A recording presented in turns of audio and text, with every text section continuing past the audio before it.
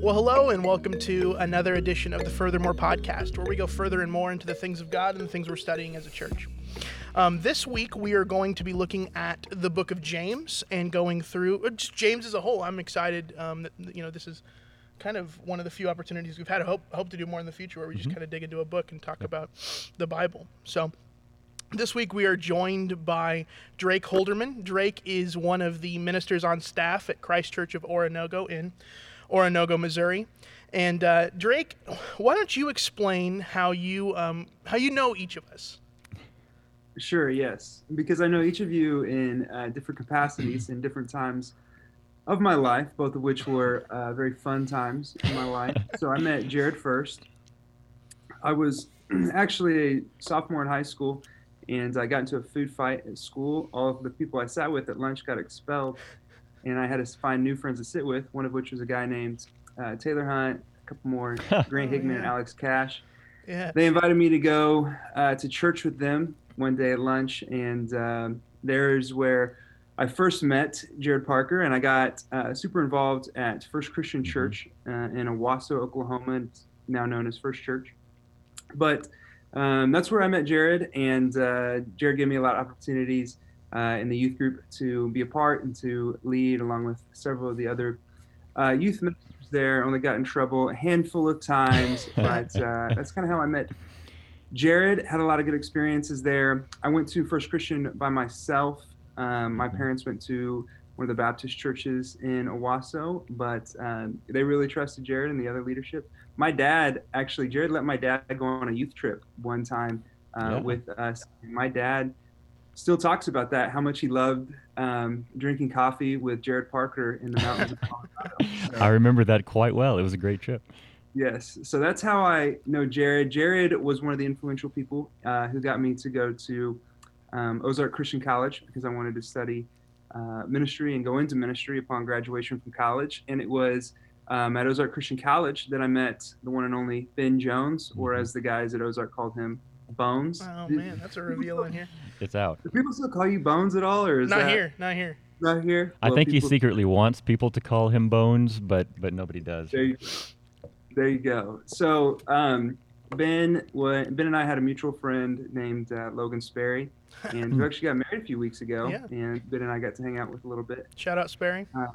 Shout out to Logan Sperry. Ben walked with my wife down the aisle and protected her from tripping because she's very pregnant right now. So I appreciate Ben doing that for me. But so I got engaged to my wife at Ozark, and one of my best friends, Luke Proctor, who's the president's son at the time, wanted to bring back a tradition called creeking, and which is basically where you take the guy of their clothes and you throw them into the creek by the camp or on the campus there, and which has since been banned on campus. Which is for good reason has been banned.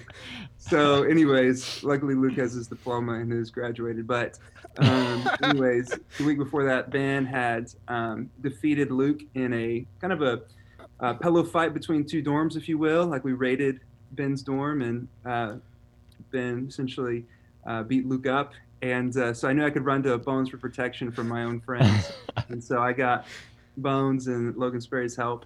And they actually didn't help me at all because Luke had a taser, and Ben ran away terrified of that taser and left me to be thrown into the creek on a cold December night. So. Yeah, well, man, this is funny. I've heard part of that story, but there's a few details that I hadn't heard. So that's interesting. That's really interesting. So it's my relationship with both of you guys. So two different times, but I appreciate both of you, and you're part of my life. So yeah, and somehow we both ended up working at the same church. So yeah. Well, hey, man, we are excited and just grateful that you would take some time to join us for this. We have. We've been able to have a lot of different kind of some really, really fantastic guests that we've been able to have on the show. And then after we ran out of all the good ones, we had a conversation, and we thought, well, we both know Drake. Actually, that's not untrue. I think for our church and anybody else that might be listening, Drake has Drake has long shown just lots of maturity and wisdom. And anyway, so first got to know you as a student, but now tremendously respect you as another fellow minister of the gospel and just an all-around swell guy. So, Drake, we're just grateful that you'd spend the time with us. So I'll just go ahead and take us on into the conversation then. So we've been going through over these past few weeks, depending on at what point you're watching this video. But we've been going through the past few weeks, just kind of an overview, really just a few week overview of the book of James, and kind of some highlights, some themes that we see in that book, and then what that means then for us as a church today. And so we wanted to do was take a little bit of opportunity to kind of dive into just a little bit more discussions kind of format, and maybe be able to highlight some things that we don't have the time to do in a Sunday morning sermon format. So anyway, that being said, I guess I'd just kick us off with, Ben, you mentioned this in your sermon, just the importance, and this is so incredibly true, the importance of the context, the setting, the historical background, and how that shapes our understanding of James specifically, but the Bible as a whole. And so there's a lot of just rich things that I think come out of that study, specifically in the book of James. So I just open it up with just let's talk a little bit about the background, the historical setting, the context of the book of James. And so, in other words, what's the situation? Why did James address this church here? And what are some of the issues that he's trying to address, just in general? So I guess if either one of you guys, Drake, I don't know if you want to maybe kick us off with a couple thoughts, and we'll kind of get the ball rolling from there. Sure, yeah. So with the book of James, I think there's two books that people most often say are their favorite books. One would be Romans, the other would be James, and you couldn't find two books that are both equally great but different. Romans being more of an argument and study, James being more, getting your hands dirty, practical. Not hands dirty in like a legal way, but a hard work, practical. Situation. And I think that's probably what the church there in Jerusalem needed to be reminded of from one of their leaders who had some clout to be able to speak in this way. We actually did a sermon series at Christ Church students through the book of James, and we called it In the Shadow of My Half-Brother, meaning, James being the half-brother of Jesus, both of them biological sons of Mary, and James, the biological son of Joseph as well. But you see the relationship between James and Jesus change a little bit there from some of those earlier glimpses in the gospel, where I don't know if he was just following the matriarch of the family or not, but he didn't seem to be favoring his brother. But then you start out in James, a servant of God and of the Lord Jesus Christ, right? Change there, and I think that title that he gives himself right there at the get-go sets the tone for the book. I am not trying to elevate myself or elevate my position, but from the leadership of this church here in Jerusalem to God's people scattered throughout, this is how we live our life. And so James finds himself in a situation where he lives in a world where war has torn. People are suffering. Other religions of the day are trying to climb the ladder. And James says, now look at my brother. He is our example. He's the one we follow. Let's go after the not popular, the not elite. Let's go after the poor. Yeah. He mentions the orphans and the widows. And he even addresses, some of those people in society who may be Christians, who may be in those elite classes. And he says we should not, think too highly of ourselves, basically. And so I appreciate that historical, that we can understand the historical settings, because it does give a lot of light as to what the church in that day needed and, what was going on. So. It was funny, you talk about James and Romans, and it's funny, there are a lot of different themes, very different approach to the two. Martin Luther, It's of almost like course. there's tension. Absolutely. Yeah. Not tension in the sense of conflict, but a tension in the sense of trying to hold two things in your hand, sort of like with your kid. There's love and there's discipline, and those things aren't opposed to each other, but you hold both of them together in this tension. You have much of that. Actually, it was Martin Luther, one of the great names of the Reformation. Had this gospel of grace and was profoundly impacted by Romans. He actually looked at the book of James, and I think he called it a strawy epistle, because he's seeing a lot of these tensions between the two. And again, they're not in conflict with one another. We've talked about that some as we've gone through this series. But yet, I think as you go through, James seems to highlight some things that, when you take Romans by itself, we talked about this, I think, in week 1, where some people were kind of taking some teachings of Paul and distorting them, and James kind of brings it back down to ground level and tries to give us a better picture of what you kind of started referring to this, Drake, a better picture of what a true faith, what a true religion actually looks like. And so we see that really kind of go throughout, run throughout the Epistle of James. So anyway, sorry, I cut you off. No, You were about to say? You're good. There's this commentary.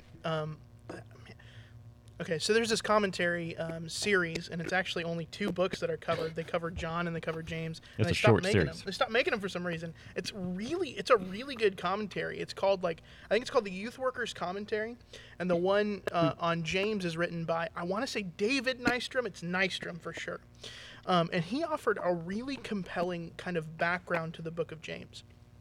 Drake, you touched on the first verse and how this is the brother of Jesus. This is the half brother of Jesus, James. The next verse, though, was what Nystrom built his argument on, and it's to the 12 tribes scattered among the nations. And what we see recorded in the book of Acts is the church began to thrive in Jerusalem, and then because persecution happens, it scatters, and they go to these different corners of the Roman Empire. And what happens is the Christian church starts to build up, but Gentiles start joining them. And what had happened just a few years before was Caesar Augustus came to power. And when he came to power, a large peace settled over the Roman Empire. There wasn't large expansions. There weren't many wars. And as such, the way that you would normally gain honor and power through war was no longer available. And so you saw these things pop up to gain honor and authority called collegias, and it's where we get the word college. And what ended up happening was many people confused the Christian church with a collegia. And a collegia was, of course, a place where you went to build yourself up in the ranks to gain power and influence, but also to argue philosophy, to argue even theology, to make yourself seem wiser and make yourself seem smarter. And we'll see wisdom throughout the book of James. And so when this confusion happens, the Christian church has all of these people, especially Roman, Gentile people, try to join the church to gain honor and prestige and influence. And they begin to try and work to become teachers, to work themselves up in the rankings, and argue about philosophy and argue about theology. And James calls some of this worldly wisdom, and we'll dive more into that.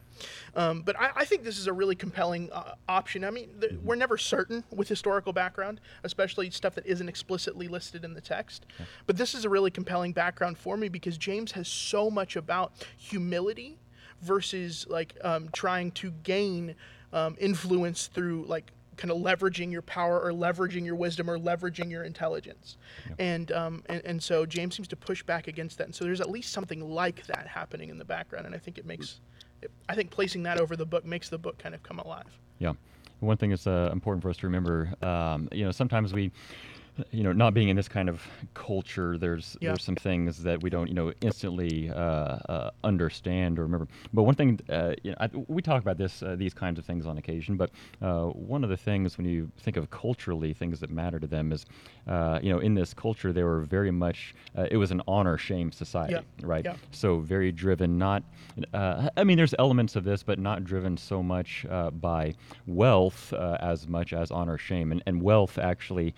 That was important, but that was more of a sign of honor or came shame. With the honor. Right, exactly. So these things go hand in hand. The things that was more important was honor or shame, and actually they viewed this almost as if like there's a limited supply of this, right? So if I'm honored, if I've got, so much honor, then there's only so much honor left for you.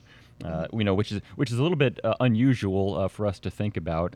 Something like honor being in limited supply, but this is how they viewed things. And so, if there's only so much honor to go around amongst all of us, then what you see then is kind of this clamoring for honor, for position, for these kinds of things, which end up creating divisions amongst people. And we see a number of different types of divisions, and where through the book of James, where people are divided by wealth, people are divided by status, people are divided by those sorts of things, and kind of hoarding these things for themselves for the sake of honor. And we start to see that run really throughout the book of James. And so I think that'll speak to a lot of the themes that we see as we go through. So, yeah. Anything else, you guys? I just think the word that James used to describe himself there, I think I mentioned it earlier, but a servant, I think that's what he's trying to set the tone as. And I think with this, it's important to notice that the leader because James was the leader of the church, and the nickname that people give to James, this brother of Jesus, is some of the church historians, James the Just.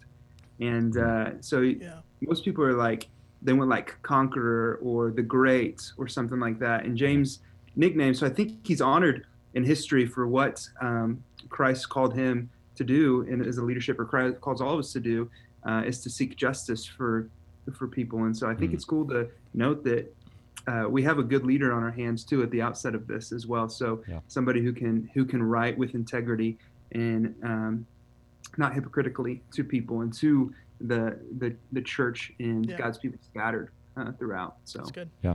No, that's great. In that case, then, so with some of this, this division, these tensions that are going on, how then, I guess I'd turn the page, to say then, how do we see this background, this kind of cultural influence going on? How do we see that kind of pop up in the different themes that we go through the book of James? Because James is, we talked about this a little bit before as well. James reads a little bit differently than do other types of epistles. You talked about Romans, where Paul's kind of making an argument, right? He's making a straight line. Well, James is doing the same thing. He's making an argument, and yet it doesn't read in the same way. Paul's kind of got shooting towards a specific direction. James, he kind of cycles through some of these themes at multiple times. And so at times for us too, because it's a different type of literature, it can get kind of confusing. It can almost seem like he's sort of not spotty, but kind of choppy, like he's talking about one thing and then moving to another, but then he comes back around to it, kind of like the way I talk sometimes. But anyway, so as we go through the book of James, how does this background help us understand and shape the way we see these themes come up throughout the book? So Ben, you want to kick us off there? I've got a lot here. I'm going to touch on some high points because I have a lot here. This idea that the church was being used as a sort of social trampoline, a social launching point by which people could gain honor and influence, I think filters into all sorts of stuff. James talks about humility all over. I mean, right off the bat in chapter 1, he says believers in humble circumstances ought to take pride in their high position. Meaning, like, if you shouldn't seek after high position because you already have it if you're in a humble circumstance. And then and later on in chapter 1, he talks about listening and doing, and how that this filters into chapter 2.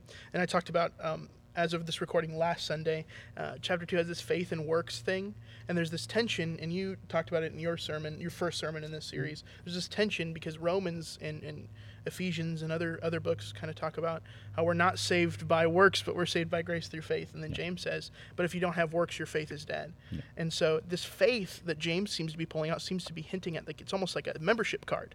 Like, I have faith, I'm part of the Christian church, and I'm part of this to gain influence. This and collegia. James is like, this collegia. And it's like, James is like, well, actually, you're not really a part of it if, like, your membership card doesn't evidence itself by you acting like a member of this body. And that's kind of throughout the book. And then in James 3, there's this not everybody should be teachers. And it's like, well, what? This is random. But it's like, if somebody's striving to be a teacher, then they probably shouldn't try to be a teacher. If you're striving to be a teacher to gain honor and influence and things like that. And so there's all these themes throughout the book, and I could go on and on. I mean, there's 5 chapters, and we could talk for hours about it. But humility is this book is dripping in be humble. Don't try to do things for selfish gain. Be humble, just as and that's the context behind the book. Be humble as Jesus is humble, because Jesus is our true leader and he makes himself low. Yeah. And so, yeah. I mean, I don't have much more to add. That's significant. Yeah. That's good. Drake, what would you add to that? Well, there's definitely some themes in there too that I think Ben is nailing the head on. Themes of, like you said, dripping humility, not favoring the elites or the rich, living a life, living your faith out. So I'm sure Martin Luther stumbled on faith without works is dead. Those sorts of situations or those sorts of phrases. When I think about the book of James, you were talking, Jared, about Romans being the kind of a linear argument. James is. I always think about a conversation with my dad, but more so like my grandpa. If you ever sit with your grandparents and listen to them talk or tell stories, it's awesome, but you have to kind of figure out what they're talking about sometimes. It's all good. There's all some gold nuggets in there, right? And I feel like that is a little bit of James' letter, a little bit. So it's kind of in there in the introduction too of James being the English, transliteration for Jacob, in Israel. Then the 12 tribes. Jacob was very much the father of his 12 sons, who were the 12 tribes of Israel. And so it's almost like a fatherly or grandfatherly wisdom that's being shared with the people of God, with God's children here. And so it's not hey, let me convince you of this. It's, hey, I know this is true, and this is how we are supposed to live. And these are the hard things that I'm going to tell you as well. Everybody likes to talk about the grace of God, and how grace abounds more than sin, and quotes from Romans, which are good and true, and I don't want to downplay one of the greatest writings of the world. But James is so practical in this, and he says hard things. So you have the themes in there that I'm sure James is hitting, but also you have this one thing that always sticks out to me at the end is James 5:16. Therefore, confess your sins to one another and pray for one another, that you might be healed. For the prayer of a righteous person is powerful and effective. And we live in a culture, and I'm sure people back then lived in a culture too, especially of elitism and classism, confessing sin and wrongdoing and your thorns in your flesh, if you will, was not something that would gain you honor and position. And so, but you have in James 4:10, humble yourself before the Lord, and he will lift you up in honor. And so it's very much so about humbling yourself for yourself to see God and for other people to see God. And for God to be elevated, and he will elevate you in due time.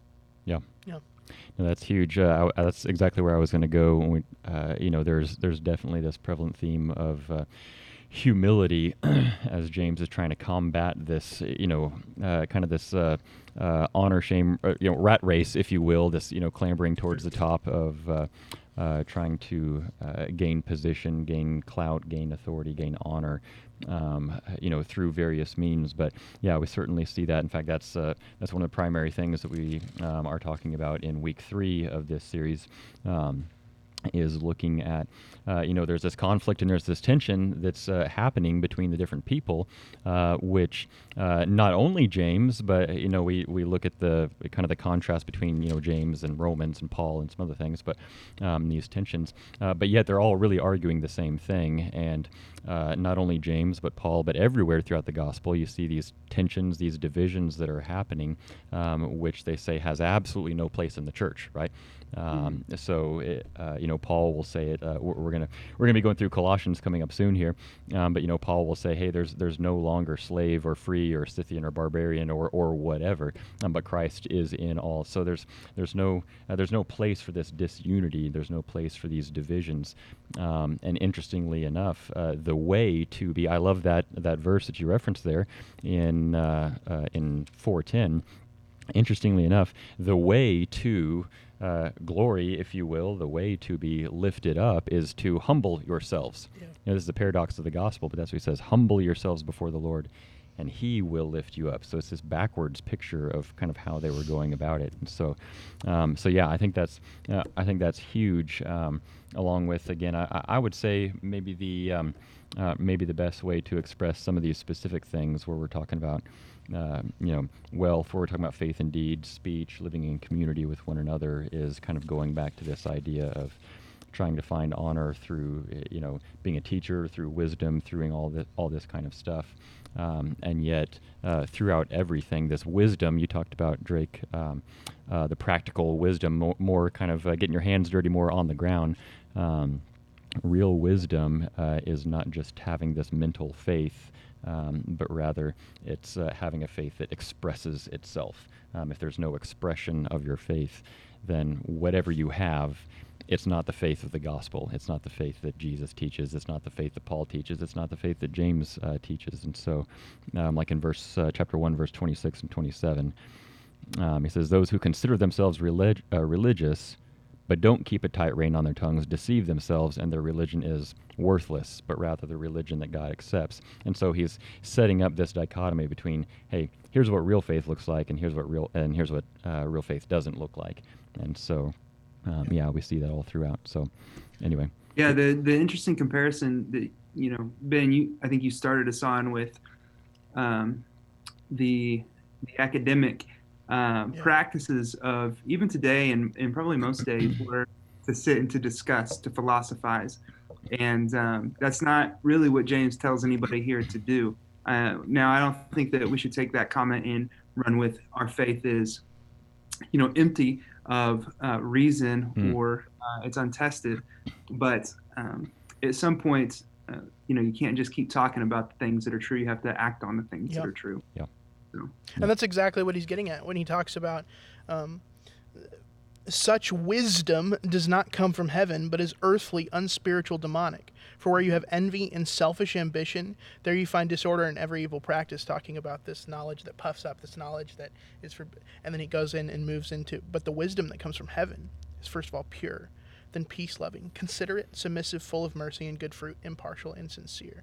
Peacemakers who sow in peace reap a harvest of righteousness. And all of that, the wisdom, that learning, that knowledge, all of those actions are doing verbs. Mm-hmm. Like it's stuff that we do to others. Yeah. And it's always in mercy and in justice and in all sorts of different things that we do to help, and like James talks about, the widows and the orphans.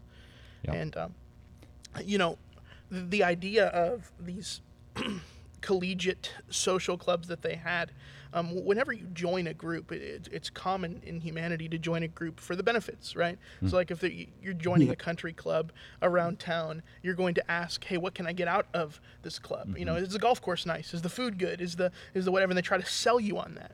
But the church... Ben, do you have a lot lot of experience in this? With country clubs? Yeah. No. Man, I grew up in the hood, man. I don't know what you're talking about.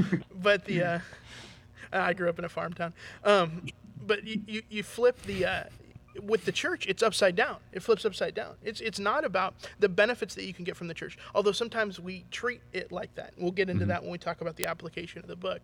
But it's not about how good is the preaching and can I get convicted every Sunday? And how good is the worship? And does the electric guitar really ramp up? And it's not like the stuff you can consume. Is the youth group really good for my kids? And those things are valuable and worth talking about. But really the question when we come to joining a church and being a part of a church is not what can I get out of it, but how can I invest myself and give into it? Yeah. Right? Like what ministry can I serve in? And how can this make my kids better servants? And how can I sacrifice myself for the greater good of the community of the church? Yeah. And it sort of flips the club mentality on its head. Yeah. And I think that is really poignant for the church. It's this last weekend, my girlfriend and I were walking, and we walked in a couple different places here in town. Drake, you probably won't be familiar with this, but one place we walked along was on Riverside, right by the Cumberland River. Mm-hmm. The other part is we went down to Dunbar Cave. And what I noticed was at Dunbar Cave, the pond looked really, really different than the river, right? The river was like clear-ish. Clearer. Clearer. But at Dunbar Cave, it was a pond that kind of just had stuff flowing into it, and it was like green and goopy and gross. And it's like, why is that? because the pond doesn't have anything like flowing out of it. Right? And in the same way, like we become gross Christians when we have stuff coming into us, whether it's teaching, whether it's the grace of God, whether it's mercy, but have no grace and mercy flowing out of us. We become goopy and gross ponds. But when we become rivers, when we become lakes with outflows, we take in the grace and mercy of God, the teaching of the Word, prayer, all that stuff, and it comes out of us. As pure water to the people who desperately need to know about Jesus. I appreciate that illustration, especially Ben, going back to one more time in college when we hung out. You came over to my house, and I was renting a home that had a pool in it. And then it was October, and Ben decided to jump into the pool that had not been cleaned, this goopy and gross pool. So too many Christians jumping into goopy and gross things, man. I forgot about that. It was so cold, and I didn't have a change of clothes. Yeah, it was. But so right back now, to wisdom. So I'm right now memorizing the Sermon on the Mount with a couple of high school boys. Oh, nice. And one of the things that I've been learning from this is when you get into especially Matthew chapter 6, the first verse in Matthew chapter 6 is, "Be careful not to practice your righteousness in front of others to be seen by them. If you do, you'll have no reward from your Father in heaven." And then it goes through prayer and fasting and giving and all this and prayer. So anyways, it says every time referring to the hypocrites, it was what Jesus calls them. He says, "Truly, I tell you, they have received their reward in full." But then he'll say something like, "But when you pray, go into your room, close the door, and pray to your Father who is unseen, and your Father who sees what is done in secret, future tense, will reward you." And so I kind of see that connection right now with the book of James. Like people who want their reward, they want to be elevated, man, they're getting their reward. It's empty, and one day it will be void. Yeah. But our reward will come because we don't lift ourselves up, but God, the creator and sustainer of all things, will lift us up. Yeah. When we submit in obedience to him. Yeah. That's good. That's really good. You got that memorization down pat, man. Nicely done. I can't be that hypocrite youth pastor who doesn't try. There you go. I got 3 boys who are doing it right now, and they're smoking me, but Nice. No, I love what you point out here. All these action verbs that we see in James, and what they were doing really was the things that the church was practicing. These wrong things that James is warning against and writing against are these these practices really of isolation. It's I'm trying to hoard wealth for myself. I'm trying to hoard honor for myself, and what that does is that isolates us from one another, right? And yet these actions that he's saying, all these fruits that we see that James talking about, are actually actions in community, things that we do to and for one another. But it's not an individual pursuit, which is why I can say, submit to God, humble yourselves before him. God will lift you up. And so instead we see this picture of community and in living for one another, not just hoarding for ourselves like that, like the image of the water, that just becomes goopy and nasty, but rather what we have received from God. So, wealth, you don't just hoard this for yourself, but this is something that is supposed to be extended to others, or grace and mercy, what we speak to one another. And so, great stuff. Yeah. In that case, then, I would ask the question, and we could probably, I'm sure we could run on this for a long, long time. But so what then does that mean for, the church today? 2 different contexts, very different worlds in which we live. And yet, James is just full of, like I said, practical wisdom. And so how do we take James's encouragement and instructions to the church there, and how do we put that into practice for ourselves today? So what do you guys think? Drake, you want to kick us off? Yeah, sure. I would say probably the most simplest way to put it is to be obedient. There's things in James like religion that God our Father accepts as pure and faultless is this, to take after orphans and widows. And so that's an easy one. That's an easy directive to hear. It should be probably an easy directive to follow.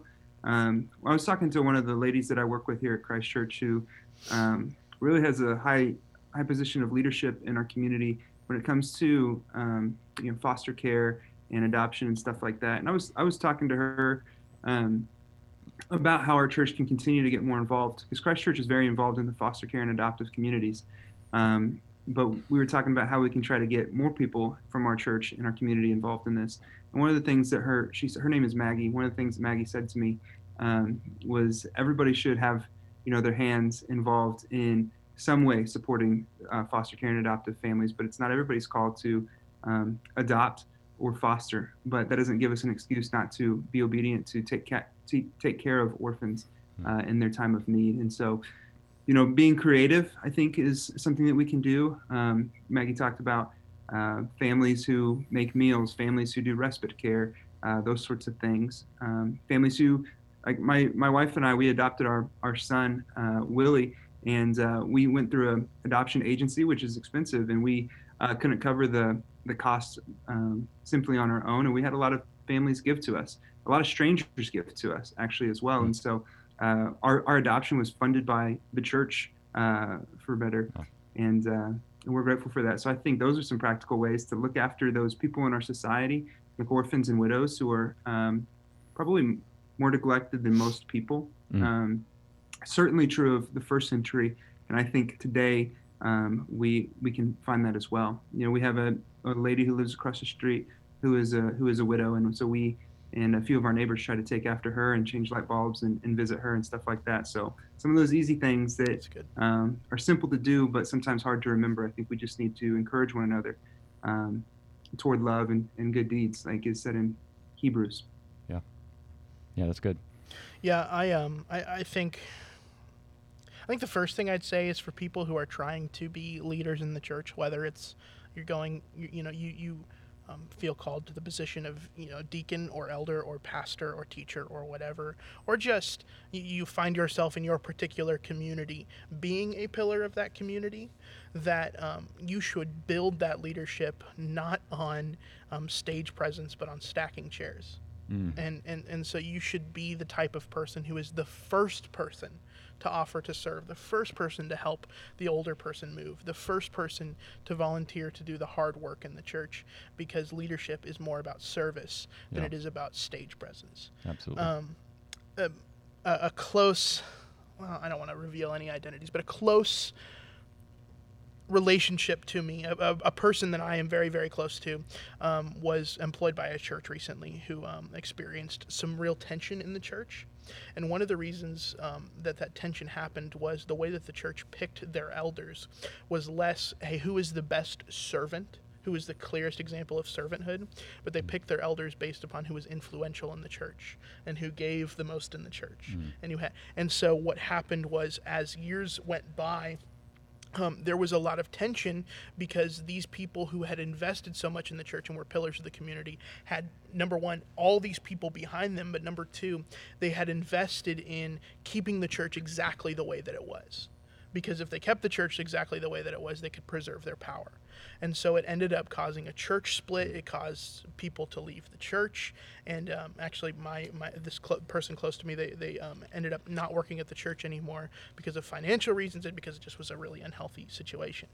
And that is not an outlier that constantly happens in churches, because leadership becomes focused on being a leader rather than being a disciple. And so leadership should be servanthood. Now that doesn't just apply to people who are trying to be on staff at a church or people who are given positions of authority in the church. Man, that applies to parents, because parents are given charge over their kids. That applies to any adult in the church who may have a position of influence, whether it's in their small group or whatever, that your leadership starts with service rather than authority or whatever. Yeah. Ben, you said really, really well in your sermon on chapter 3 of James. What we're called to do is look to the cross, right? And so our life, we are called to pattern our lives after Jesus. And so when we look to the cross, and you brought this up, what was Jesus's path to authority, to power, to glory, to these things?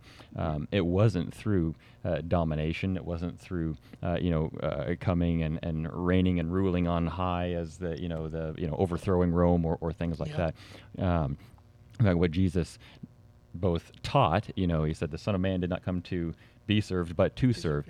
Both what he taught and what he practiced was a life of humility. Go to Philippians chapter 2, and he's God he's very God, but he didn't consider that something to be held on to, but he made himself nothing, becoming a servant.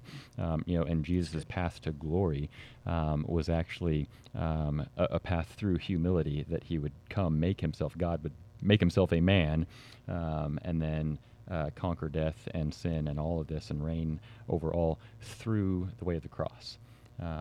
And as we are called to emulate, not just emulate, but to follow, right? We're not just trying to pattern after Jesus, but we're trying to literally walk in his footsteps.